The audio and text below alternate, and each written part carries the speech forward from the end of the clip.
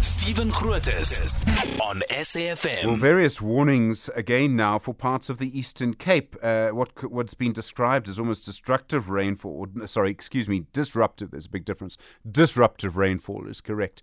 In the Eastern Cape around Nelson Mandela Bay, we've seen, of course, what happened in the Western Cape over the weekend. Zolile Williams is the MEC for Cooperative Governance and Traditional Affairs in the Eastern Cape. MEC, good morning to you and thank you for your time. Are you worried about the storms that we are now expecting in parts of the Eastern Cape today? Good morning, Stephen, and good morning to the listeners of SAFM.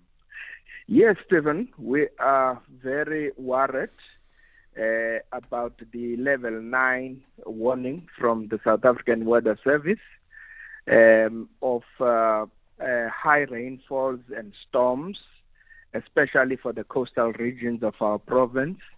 But we remain on alert, Stephen. Since last week, Friday, we received level 9 warnings, and it affected Nelson Mandela area and Buffalo City.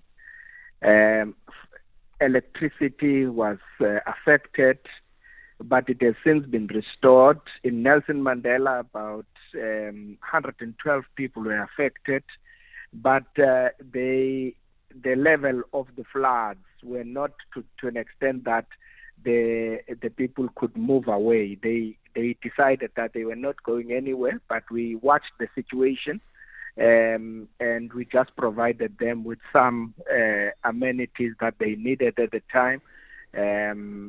But the level 9 is still there. So the worrying factor is the Chrome River, which was showing signs of flooding from yesterday. So we remain cautious about it. However, Stephen, the only positive factor here is that our dams around Nelson Mandela, which was almost at day zero, have received some huge amount of water over the weekend, resulting in some of them, like the Grondal Dam, getting to 100%. So there's a view I hold, Stephen, that it seems climate change is even changing. The normal times when we receive rainfalls, normally as the Eastern Cape, we would receive rainfall at about October, November. But all of a sudden, we're getting huge rainfalls now. So climate change is here to stay, and we must be ready for it. And our disaster management services remain on alert to try and ensure that our people are not affected negatively. MEC, thank you. Zolile Williams is the MEC for Cooperative Governance and Traditional Affairs in the Eastern Cape. All right, people on high alert there. 10 minutes to 8.